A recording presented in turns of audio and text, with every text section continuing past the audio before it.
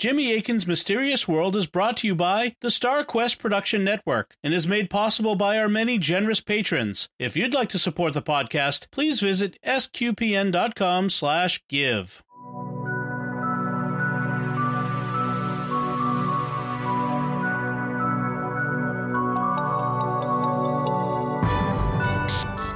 You're listening to episode 40 of Jimmy Akin's Mysterious World, where we look at mysteries from the twin perspectives of faith and reason. In this episode, we're talking about Fatima. I'm Dom Bettinelli, and joining me today is Jimmy Akin. Hi, Jimmy. Howdy, Dom. In 1917, 3 small children from Fatima, Portugal, reported that the Virgin Mary had begun appearing to them. She appeared every month on the 13th of the month, and in just a few days, as we release this episode, we'll mark the 102nd anniversary of that first event. In July of 1917, she told the children a 3-part secret, which they were not allowed to disclose at first, and she also promised to perform a great miracle at her October appearance. So on October 13th, thousands of people gathered there in Fatima and saw the sun do strange things in the sky, an event now called the Miracle of the Sun. And all of this is what we'll be talking about today on Jimmy Akin's Mysterious World. So, Jimmy, before we get into things, I understand we need to issue a couple of disclaimers. So what are they? Well, the first one, and this kind of happens with some of our episodes because we try to keep them reasonably reasonable length, is we won't be able to cover everything. There's just too much detail. A lot is known about the Fatima apparitions. And in fact, I'm going to be recommending a book that's like a documentary history of them it's hundreds of pages long. You can read the documents for yourself. It's amazing. It's a really great resource, but there's so much detail we can't go into everything. And in particular, we're unfortunately not going to be able to talk about the third part of the secret, or the third secret of Fatima, as it's often called. I originally planned to do that in this episode, but as the outline got lengthier and lengthier, I realized this is going to it's just too much. So what we're going to do, the episode would be fantastically long if we talked about the third secret and all of the theories connected with it. So what we're going to do, since May is the anniversary of the first appearance of Our Lady of Fatima, and October is the anniversary of the appearance of Our Lady's last appearance at Fatima, we're going to talk about apparitions themselves and the first 2 parts of the secret today. And then to celebrate the October anniversary, we're going to talk in October about the third secret and all of the theories connected with it. Yeah, because we would be here for like 3 hours talking about this otherwise. So I think we'll all appreciate that then. So let's get into the theories. We'll just dive right in. There are various claims about the apparitions of Fatima. So what are some of the major ones? Most of the theories, as I said, concern the third secret. So when we just take a step back and look at the apparitions themselves, there are basically 4 theories. The first is that there is a natural and prosaic explanation for what happened. And this is basically the skeptical view, that there really weren't any apparitions. Then there's a second, which would say, well, no, there's a natural explanation here, but it's more exotic than that. And so some people, believe it or not, have actually claimed that aliens were involved, because it's always aliens.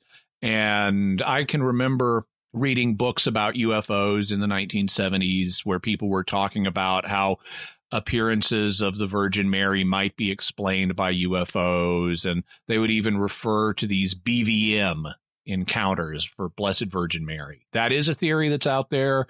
Then there's another theory that you get in some circles, and this isn't so much common in Catholic circles, but you will get it sometimes in Protestant circles, that says there is a supernatural explanation for these events, but it's not a good supernatural explanation. It's demonic. There's a deceptive spirit at work here. And then finally, there is the view that's common in Catholic circles, which is that the apparitions are genuinely supernatural and they are divine. So they are legitimate private revelations that these children receive. All right. So what do we know about this? Who is the central visionary in these events, the central person receiving the vision? Her name was Lucia dos Santos, and she's sometimes called Sister Lucy or Sister Lucia. She lived from 1907 to 2005. She died at age 97. At the time of the apparition, she was a 10-year-old girl. So, she was born in 1907. These happened in 1917. She was 10 years old, and she was working as a shepherd at the time. Her family raised sheep, and so she would care for them. She later became a Dorothean sister in Spain and then a Carmelite nun in Portugal. She continued to, even after 1917, to at least occasionally receive revelations, and she wrote the major documents that deal with them, which we're going to be talking about. Lots of other people wrote documents too, and they're in that book I'm going to recommend, but she wrote the major ones dealing with it, and it's primarily through her memoirs that we have the firsthand accounts of exactly what happened. She is now that she's passed on, Pope Benedict waived the normal waiting period for her cause for canonization to be considered, and she has now been declared a servant of God, which is the first stage along the way to being canonized as a saint. So who else was involved in these visions? In the very first ones, before Our Lady showed up, there were a couple of other local children who were involved, not the famous ones, just some other local children that happened to be with Lucia at the time. But the main Fatima apparitions between May and October of 1917, there were a couple of other children involved who were Lucia's cousins. Their names were Francisco Marto. He was born in 1908, and his little sister, Jacinta Marto, who was born in 1910. So he was, at the time of the apparitions, he was like 9 years old. She was like 7 years old. They were also shepherds, which is why they were with Lucia when this was happening. And they have now been canonized as saints. They were beatified by John Paul II, and they were canonized in 2017 by Pope Francis. It probably is useful and worthwhile for this to understand what was going on in the world at the time in 1917. Yeah, so the Pope at the time was Benedict XV, and that's significant. It's significant that it was a Benedict rather than a Pius, because one of the revelations deals with Pius XI, who had not yet been elected. World War I was underway. It had started in 1914, and so it was now in its third year. Also, the Russian Revolution was taking place. And the Russian Revolution was actually two major events in March of 1917, so 2 months before Our Lady appeared. The so-called February Revolution occurred in Russia, and Tsar Nicholas II was forced to abdicate, which led to the Russian parliament known as the Duma to form a provisional Russian government. Then in November of 1917, the month after the apparitions ended, the so-called October Revolution occurred, and that's the one that put the communists in charge. You may notice that the February Revolution occurred in March and the October Revolution occurred in November. The reason for that is at the time, Russia was still using the Julian calendar, which was by this point offset from the Gregorian calendar by a number of weeks, and so consequently, they were reckoning these things as happening in February and October, where by the Gregorian calendar that we use, they were happening in March and November. That preempts my question I was about to ask you, so yeah. Thank you. So what was Sister Lucia's first supernatural experience? It happened a couple of years earlier. In 1915, she and a group of other children were praying the rosary. They were out in the fields, and they were praying the rosary when they saw a figure in the sky. And according to Sister Lucia's second memoir, she said, "We saw a figure poised in the air above the trees. It looked like a statue made of snow, rendered almost transparent by the rays of the sun." And she also wrote that it looked like a person wrapped up in a sheet. So they saw this figure, it vanished when they finished praying, and later the same thing happened 2 more times. They saw the same figure. Didn't say anything, nothing else happened, it just appeared while they were praying. Then what was her first experience with her cousins, Francisco and Jacinta? This happened the year in 1916, so the year before the main apparitions, and they began seeing an angel. It appeared, according to Sister Lucia, as a young man about 14 or 15 years old, whiter than snow, transparent as crystal when the sun shines through it, and of great beauty. The angel identified itself as the angel of peace and also as the guardian angel of Portugal. And Lucia understood it to be the same figure that she and the other children had previously seen. So now it was interacting with them in a more robust fashion. The angel appeared to the children on 3 occasions. It taught them prayers and that they could say, and during the last appearance, it showed them a host and a chalice that hung miraculously in the air, and it gave them Holy Communion. Then when did they first see the Virgin Mary? That was on May 13th of 1917. They were out tending the sheep, and they saw 2 flashes of what they thought was lightning. They then saw a beautiful woman in a hemlock tree in a field, local field known in that area as the Cova de Iria. And according to Lucia's 4th memoir, she says, "We beheld a lady dressed all in white. She was more brilliant than the sun and radiated a light more clear and intense than a crystal glass filled with sparkling water when the rays of the burning sun shine through it." So very amazing display of glory.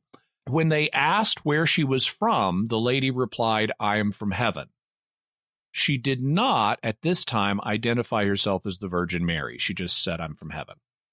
She requested that the children return to this spot once a month for 6 months, and she also told the children that they would go to heaven, and she asked if they were willing to offer themselves to God and bear the sufferings he would send them in reparation for sin and for the conversion of sinners.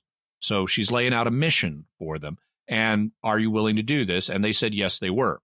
She also told them, pray the rosary every day in order to obtain peace for the world and the end of the war. So they're praying for peace and the end of World War I. Right. That was in May. What happened in June? In June, Lucia made a request of the lady to take the 3 children to heaven, which she'd said she would do, but it's like, I guess maybe, will you take us now? The lady replied, I will take Jacinta and Francisco soon, but you are to stay here some time longer. Jesus wishes to make use of you to make me known and loved. He wants to establish in the world devotion to my Immaculate Heart. So indeed, according to the lady, Francisco and Jacinta are going to go to heaven soon, but Lucia is going to remain on earth because she's got a special mission that Jesus wants her to perform. And she did until 2005.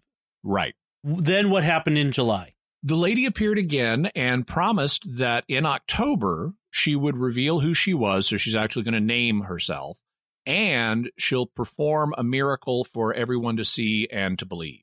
So she's going to demonstrate, she's real in a way that other people have access to. She also revealed a 3-part secret to the children, but it was not revealed until much later and only in stages. Then at the event in August, what happened? Well, this month was kind of unusual because the apparitions, there'd already been crowds of people gathering. People were really curious about all this. They really wanted to encounter Our Lady. They were giving Lucia and the other children requests, like, will you ask Our Lady to pray for this or heal this person and stuff.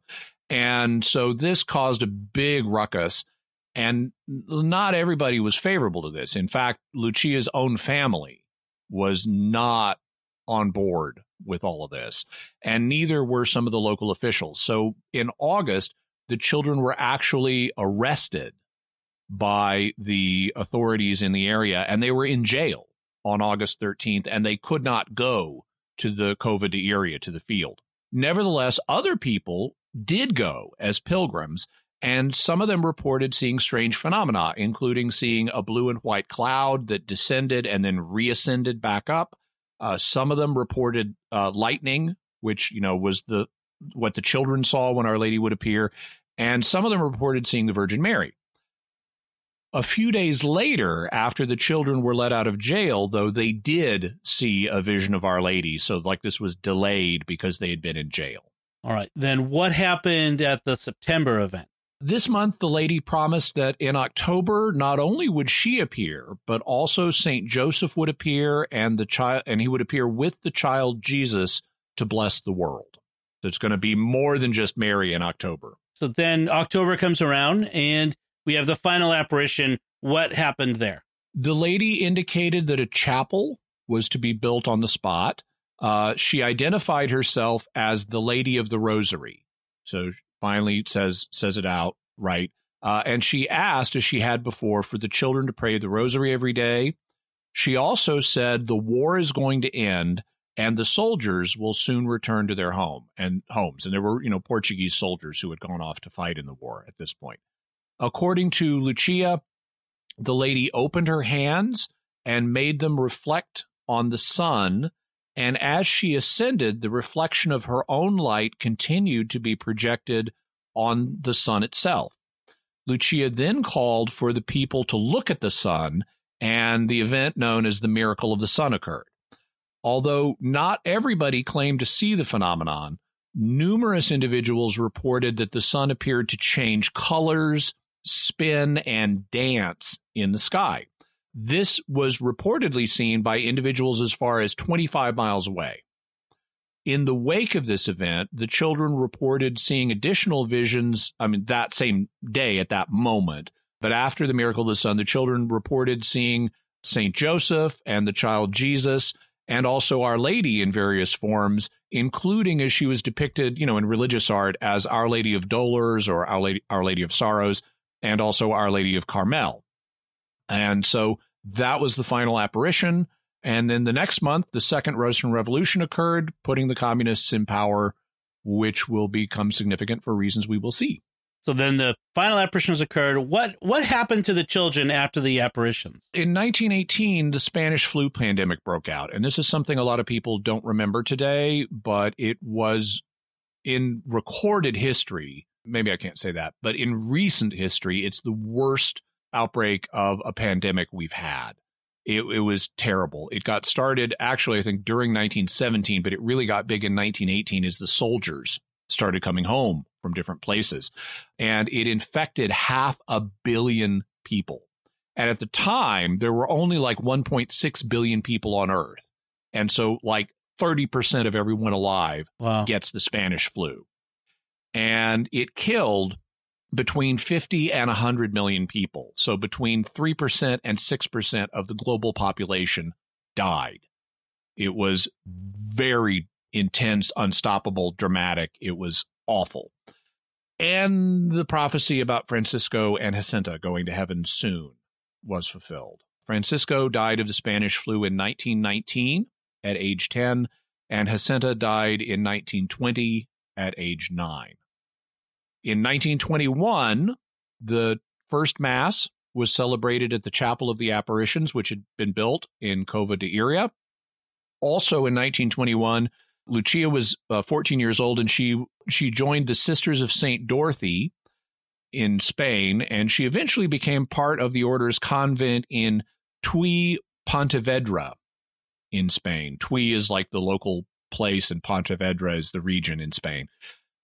She remained there for some time, but in 1948, she received permission to become a Carmelite, and she entered the Carmelite convent in Coimbra, Portugal. So she moved back to her homeland of Portugal. And did Sister Lucia ever have any other messages from heaven after October 1917?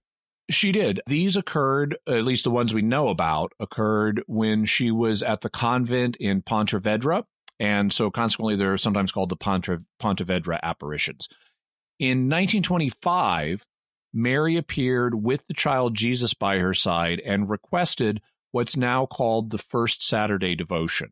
And according to Sister Lucia, Our Lady said the following: all those who, during 5 months, on the first Saturday, go to confession, receive communion, say a rosary, and keep me company for 15 minutes, meditating on the 15 mysteries of the rosary, for the intention of making reparation to me, I promise to assist them at the hour of death with all the graces necessary for the salvation of their souls. So you'll still have free will, but according to this, Mary will help you, if you've made this effort to grow closer to God. She'll help you at the time you need it by making sure she'll intercede for you so you'll have the grace you need. And this mention of this First Saturday Devotion, it actually corresponds to something that Mary had said in the July 1917 secret but people didn't know it at the time because the secret had not yet been revealed.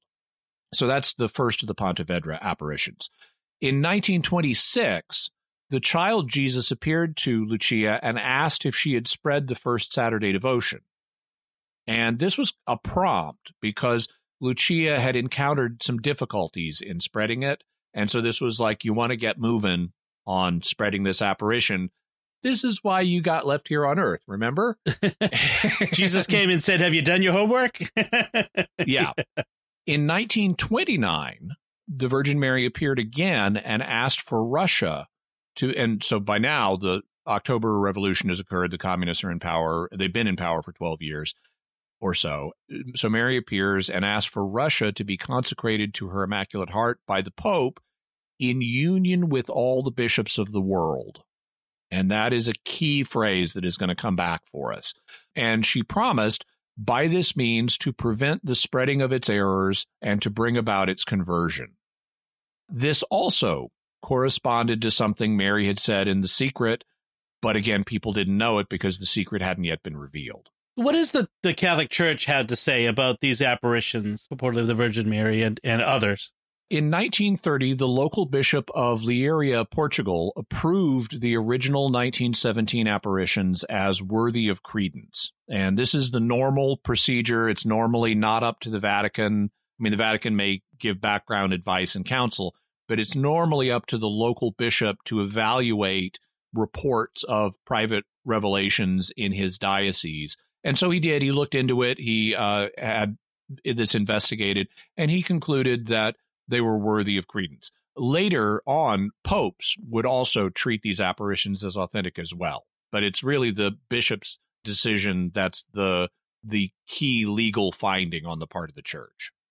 So when he says it's worthy of credence, what does worthy of credence mean? Does every Catholic have to now accept these apparitions? No. One of the distinctions that Catholic theology draws is between what's called public revelation and private revelation.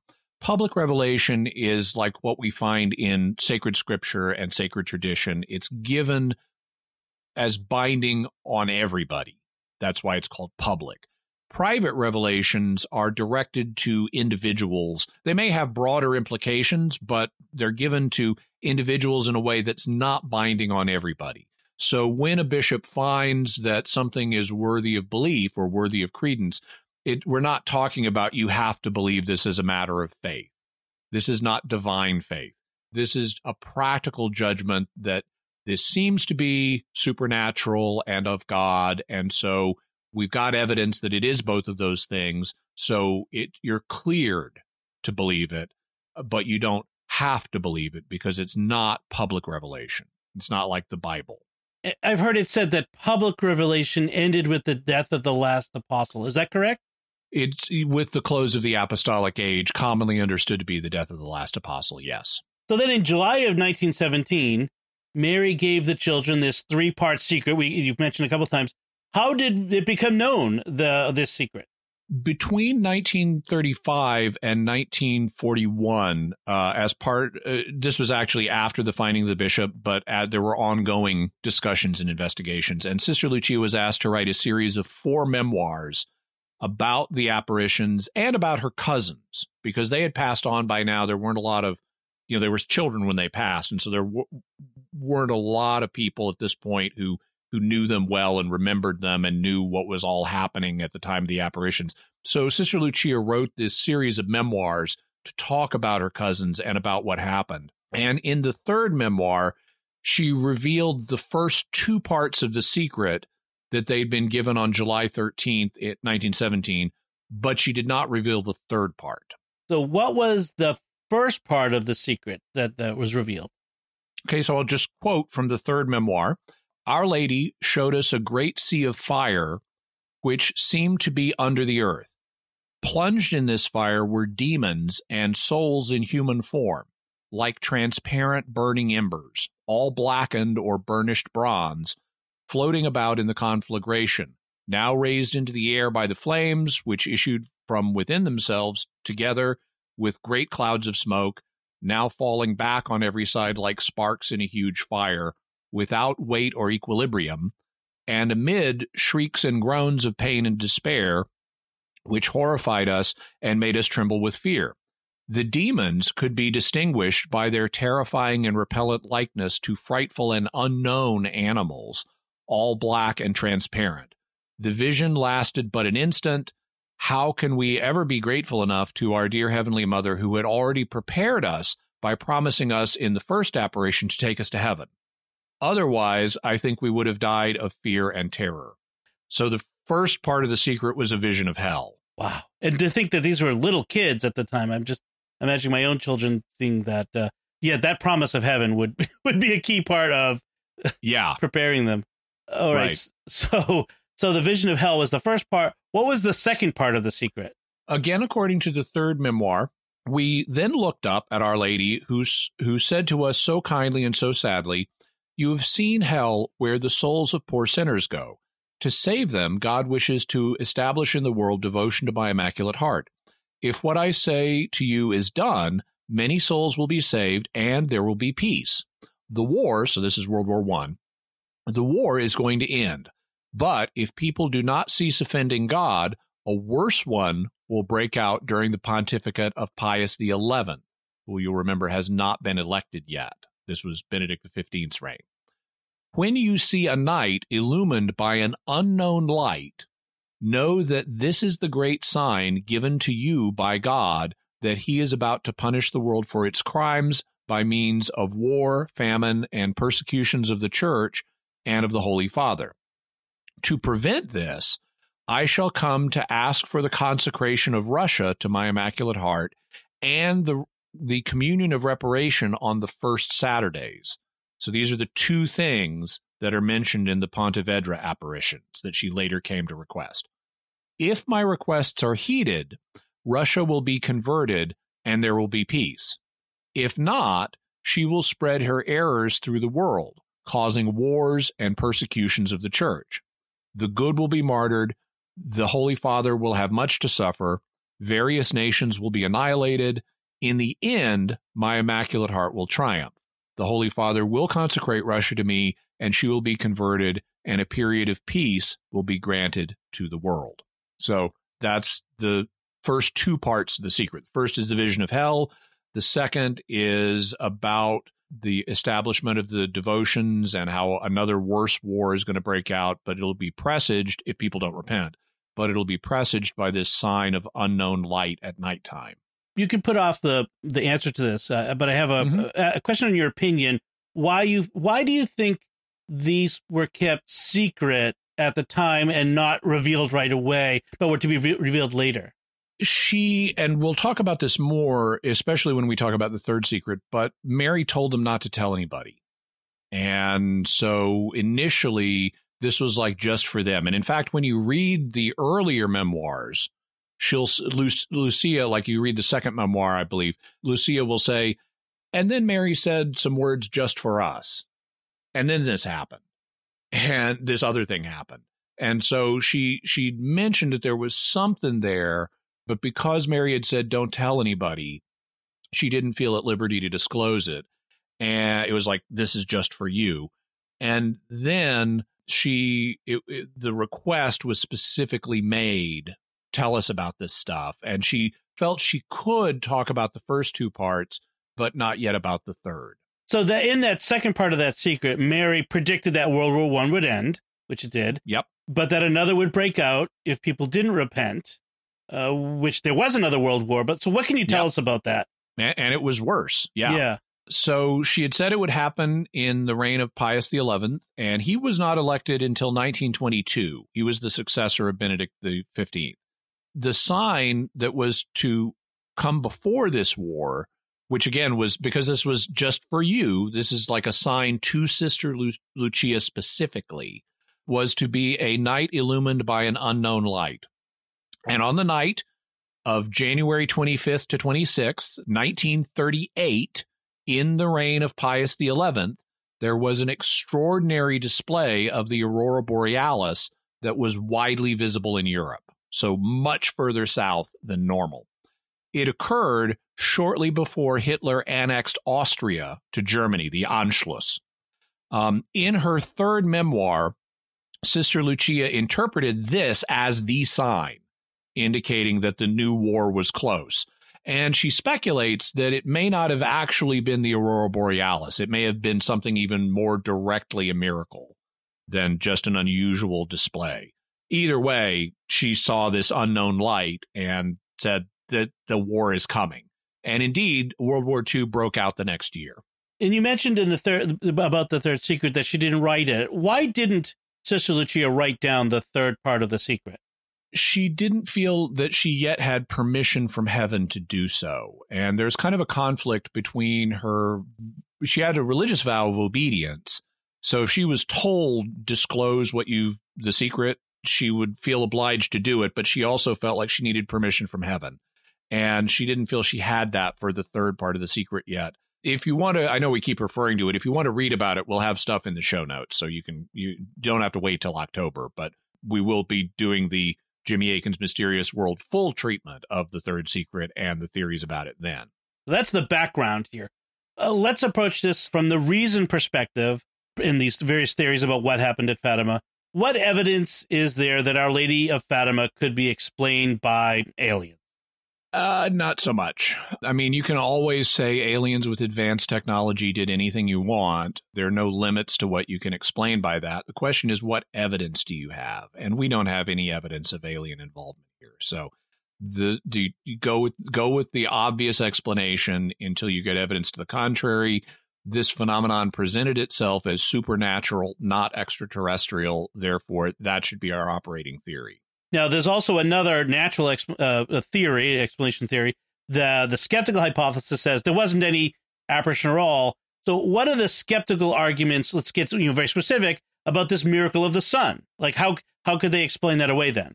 Okay, so the first thing about the miracle of the sun is a skeptic will say, well, look, come on, the sun couldn't literally dance and throw off massive solar flares without killing everyone on Earth. You know, if it moved around off the barycenter of the solar system, the orbits of the planets would be totally disrupted, and it would just be a world humanity is destroying cataclysm. And that obviously didn't happen.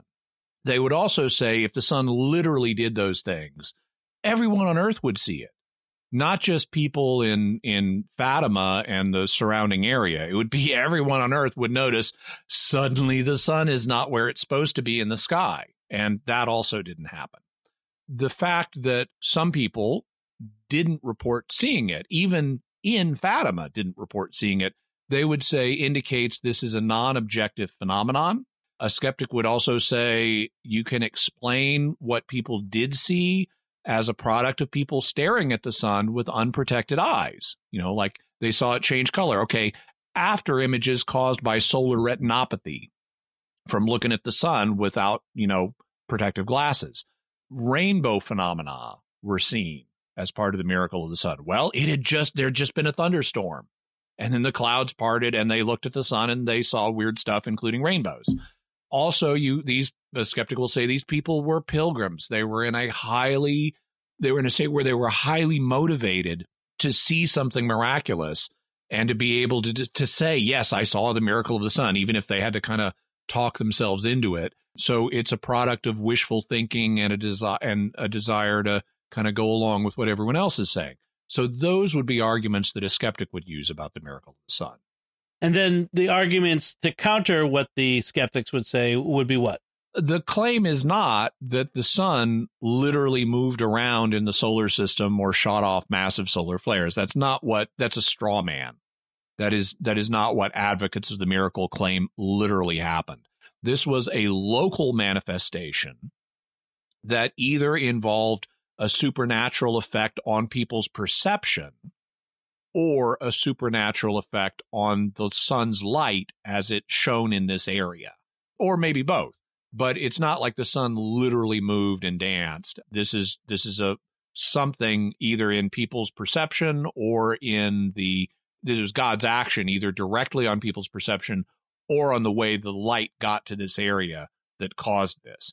And people have looked into, well, what could cause that? One of them was Father Stanley Yaki, who was a physicist. According to him, this is a quote, a sudden temperature inversion. And you notice there was a thunderstorm, so the temperature would have been fluctuating. A sudden temperature inversion must have taken place. The cold and warm air masses could conceivably propel that rotating air lens in an elliptical orbit from toward the Earth and then push it up as if it were a boomerang back to its original position.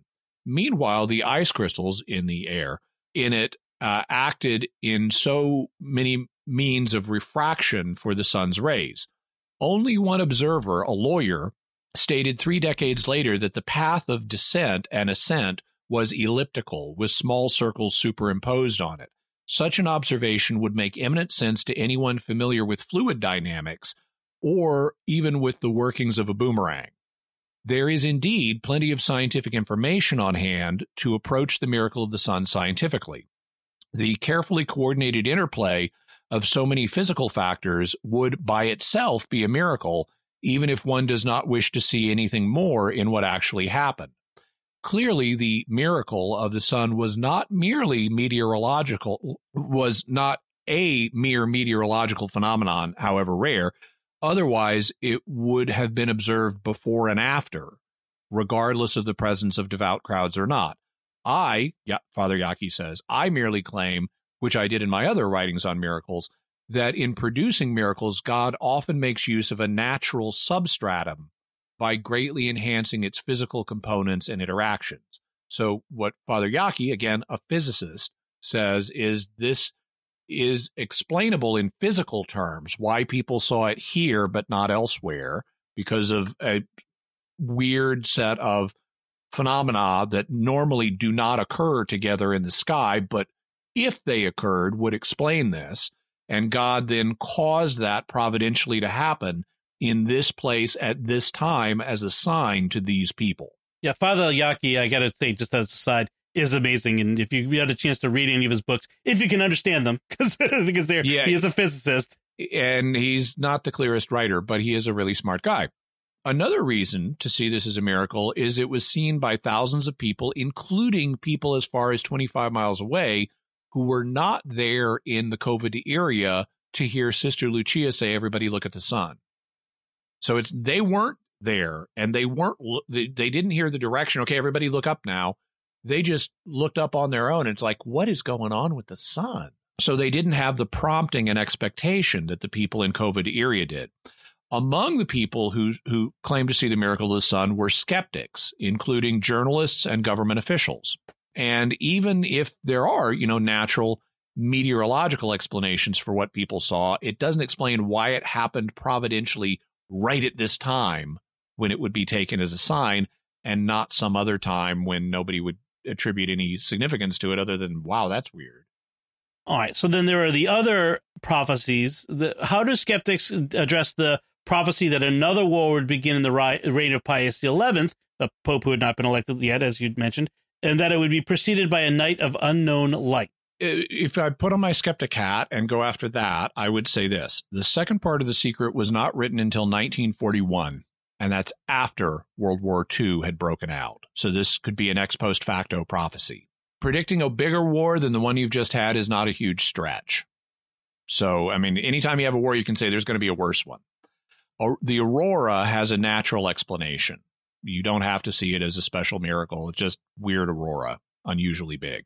The name Pius XI was predictable, even though it was Benedict XV who was reigning at the time.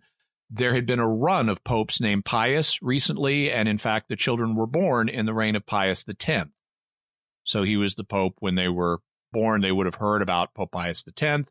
It's not a stretch to say there's going to be an 11th, especially since it was a popular pope name up until the 1950s, and it's now fallen out of being popular. World War II, you'll notice, also conventionally began, the way it's normally reckoned, in September of 1939. And Pius XI actually died in February of 1939, and Pius XII was elected in March of 1939. And so he would have, actually, the skeptic would say, actually, this war began in the reign of Pius XII, not Pius XI. Oh, all right. So then what are the the contrary arguments to the skeptics. While the individual elements, the bigger war, the reign of Pius XI, the unknown light, you can individually explain those. The conjunction is remarkable. It's harder to explain this conjunction of facts. Also, wars often have rolling starts. So it's not like there's a sudden moment when World War II began. We conventionally used the invasion of Poland in September of 1939, but there were other things that had been happening that were acts of aggression by Germany and Japan that preceded the invasion of Poland. So it may be a convenient historical marker, but you could argue the war began earlier. Also, and before I really discuss that, I want to mention the church does not hold that there can be no unintentional embellishment or accidental slip by a seer in private revelation. It's not inspired the way public revelation is, which means that's part of why you don't have to believe it, because it's not divinely inspired. And so the consciousness of the seer can misunderstand things or get something a little wrong. And Mary could have said Pius XII, and they thought she said Pius XI. If you have that Roman numeral in your mind, it's easy to confuse an 11 for a 12. So that's a possibility. But also, as I mentioned, World War II kind of had a rolling start, and some of the aggressions were during the reign of Pius XI. Hitler seized control of the Sudetenland from Czechoslovakia in September of 1938, the same year as the apparition of the aurora, and during the reign of Pius XI. Also, Japan, a year earlier, Japan invaded China in 1937 as the start of the Second Sino-Japanese War, which then rolled into World War II.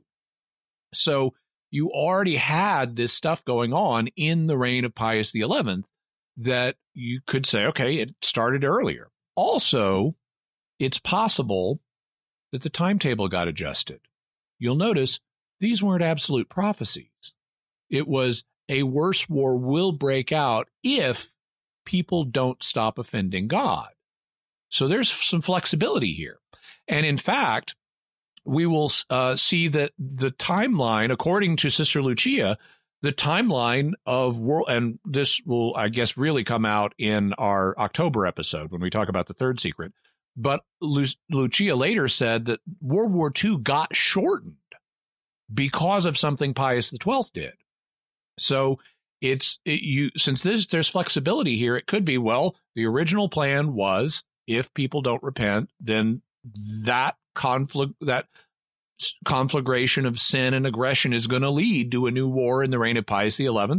But maybe people offended God a little less. They used their free will and they offended God a little less, and so the war didn't break out until later. So there are several different ways of explaining that, whether it's a slip in the consciousness of the seer or an earlier date for the start of the war or a delayed start for the war because people didn't commit as many sins and aggressions, and so the war didn't break out as a natural result of them. But then there's this. Remember I mentioned that this could be an ex post facto prophecy? Why would you do that why would you make this mistake about Pius XI if you're doing an ex post facto prophecy? If it's 1941 and you're faking this prophecy as Sister Lucia, you would say, oh, and it would begin in the reign of Pius XII. And it did. The fact she says Pius XI, when it's hard from certain points of view to square that, is actually a sign of authenticity, that she was not making this up, that's really something that had been in her consciousness prior to the outbreak of the war. Are there other arguments we should look at to counter the skeptical hypothesis? There are, but they deal with the third part of the secret. Unlike the second part of the secret, the third part was written down before it was fulfilled, so you can't make the ex post facto claim for the third part. Also, unlike the miracle of the sun, the fulfillment of the third part of the secret was witnessed by everybody world over. It was known the world over, and it was not subjective. in the same way as you could say, well, people maybe they got retinopathy looking at the sun and kind of talked themselves into it. No, this was unmistakable. So for my money, it's really the third part of the secret that's the most convincing proof. I was stunned when it got revealed, and it's like, wow, that's what it was. But we'll talk about that more in October. Right. It just, as a little bit of a preview, the third secret was revealed within the last 20 years, I think it was. Yeah. Okay.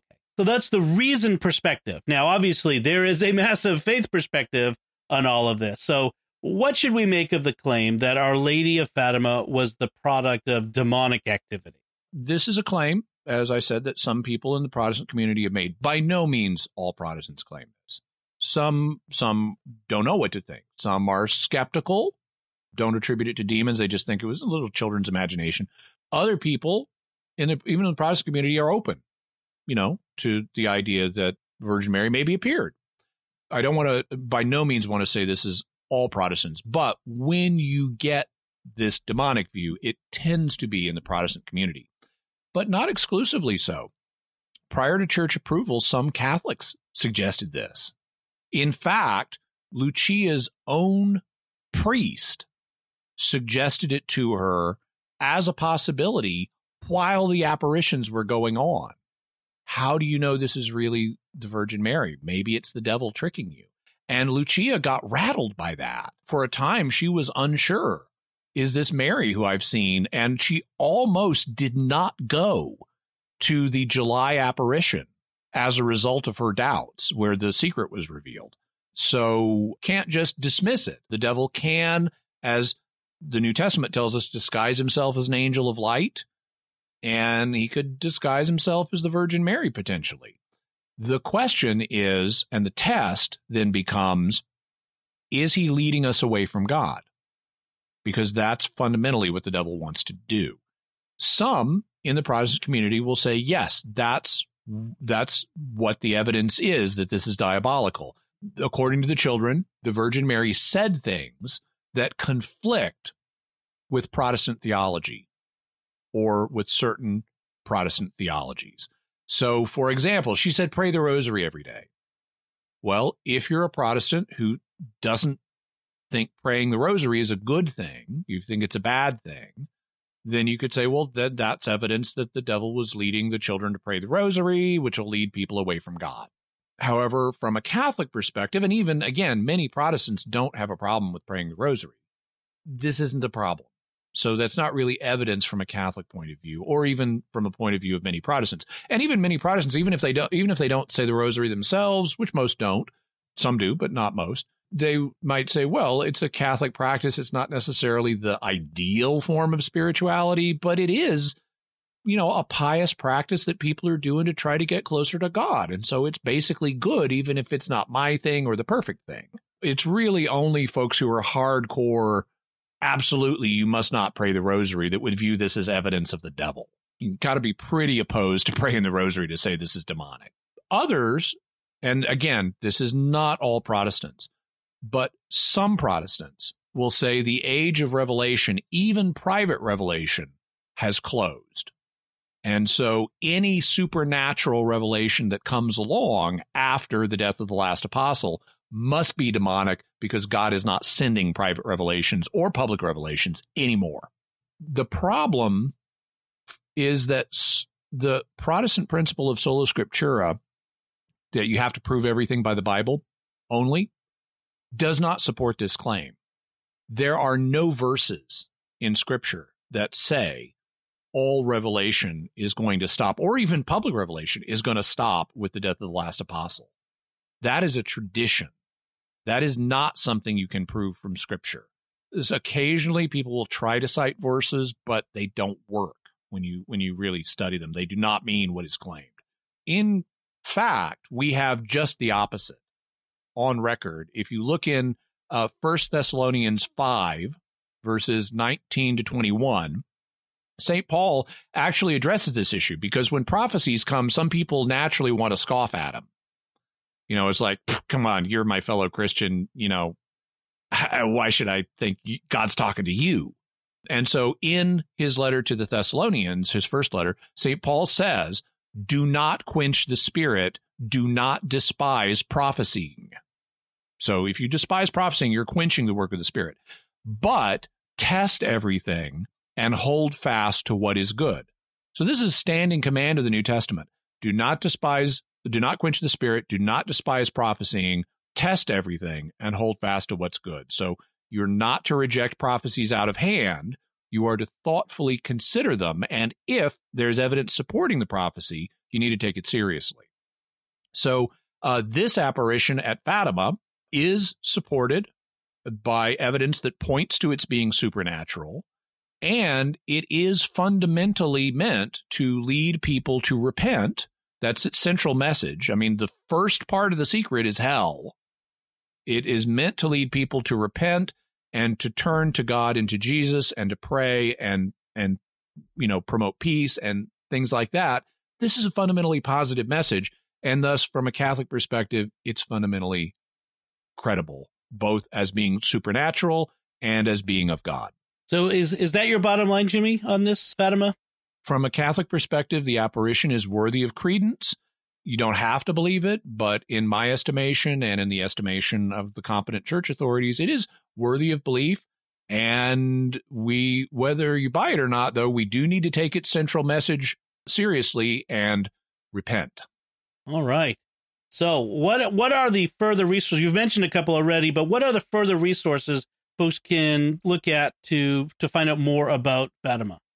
I wrote an article called Getting Fatima Right. It's at jimmyakin.com. We'll have a link to that. I'll have links to a couple of books of Sister Lucia's memoirs. They're called Fatima in Lucia's Own Words, Volume 1 and Volume 2. But really, and they're available, you can get those on Kindle. But the real book that you want to get if you really want to deep dive into this is called Documents on Fatima. It's by Martins and Father Fox, and it is an anthology. It's huge. It's really thick. It has all of these documents, including Sister Lucia's memoirs, but all of these letters going back and forth between theologians and bishops and stuff that really is a documentary history of everything up until the release of the third secret. And it even talks a little bit about the release of the third part of the secret.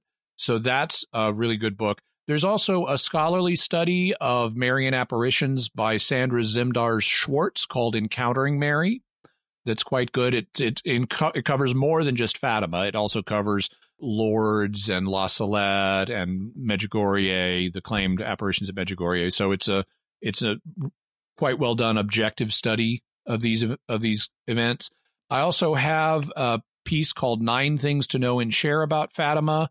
We'll have Wikipedia's articles on Fatima and on the Miracle of the Sun, and also a link to Father Stanley Yaki on the Miracle of the Sun. That's all very good. Jimmy, do you have an opinion on the Fatima movie, the old one, just as not just as a piece of art, but also just as something to understand? To be honest, I haven't seen that movie. I've seen like the Song of Bernadette, which I watched with my wife, but I haven't seen the Fatima movie. Okay. I remember seeing it many years ago, and I was curious. It's an old movie, and so much has happened since that movie was made. I was curious if you might have seen it and had an opinion, but that's fine. That's a lot of resources right there, the primary resources, which folks can look at. Excellent. Let's talk about our mysterious feedback. We love to get your feedback, folks, and you send such good feedback in all the different ways. And so this time we have feedback on our Russian woodpecker episode. Yeah, talking about Russia spreading its errors. Exactly. Spreading its very erroneous radio messages. So James Smith writes a comment on YouTube. He says, as an amateur radio operator, the woodpecker did cause a lot of chaos on the lower high-frequency bands. In fact, there were external devices that were produced called woodpecker noise blankers and were even incorporated into the transceivers developed in Japan. By the way, there are more ham radio operators today than ever. Cool. I had not been up on the state of ham radio at present, but it's great to hear. And likewise, Jim on Facebook writes, loved your podcast on the Russian woodpecker, was involved with it as a ham radio dealer, sold lots of woodpecker noise blankers. Cool. Glad you were able to give people some relief from the incessant 10 hertz pulse. That's right. And longtime friend of the show, Jim Gordon from Scotland, writes on, I believe Commissioner Gordon. I don't think he's the commissioner in Gotham, but I think it's the same Jim Gordon, who's been a longtime listener from Dundee, Scotland. He said, and if it is a great day for you, Jim. Many thanks for this to you and Dom. I actually listened to this earlier today via Tridio. As an old BC Band's DXer, I well remember the woodpecker. And he says, here in eastern Scotland, it came in like the proverbial ton of bricks. I used to have an ex-RAF R1475 communications receiver and used my headphones to listen with. When you hit the woodpecker, you had to remove your headphones. Believe me, the example you used in the podcast was mild by comparison. We didn't want to blow people's ears out. Exactly, because a lot of people listen with headphones, and it roamed along the dial. One U.S.-based organization claimed it had an output of 22.5 million watts.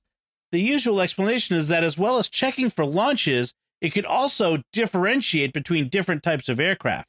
Interesting, and that goes along with some of the things they said, because they talked in the documentary about how they could detect shuttle launches and distinguish them from missile launches. Yeah, and that 22.5 million watts, to give that some perspective, like I'm pretty sure that the strongest AM radio broadcasts in the U.S., I think, are like 100,000 watts.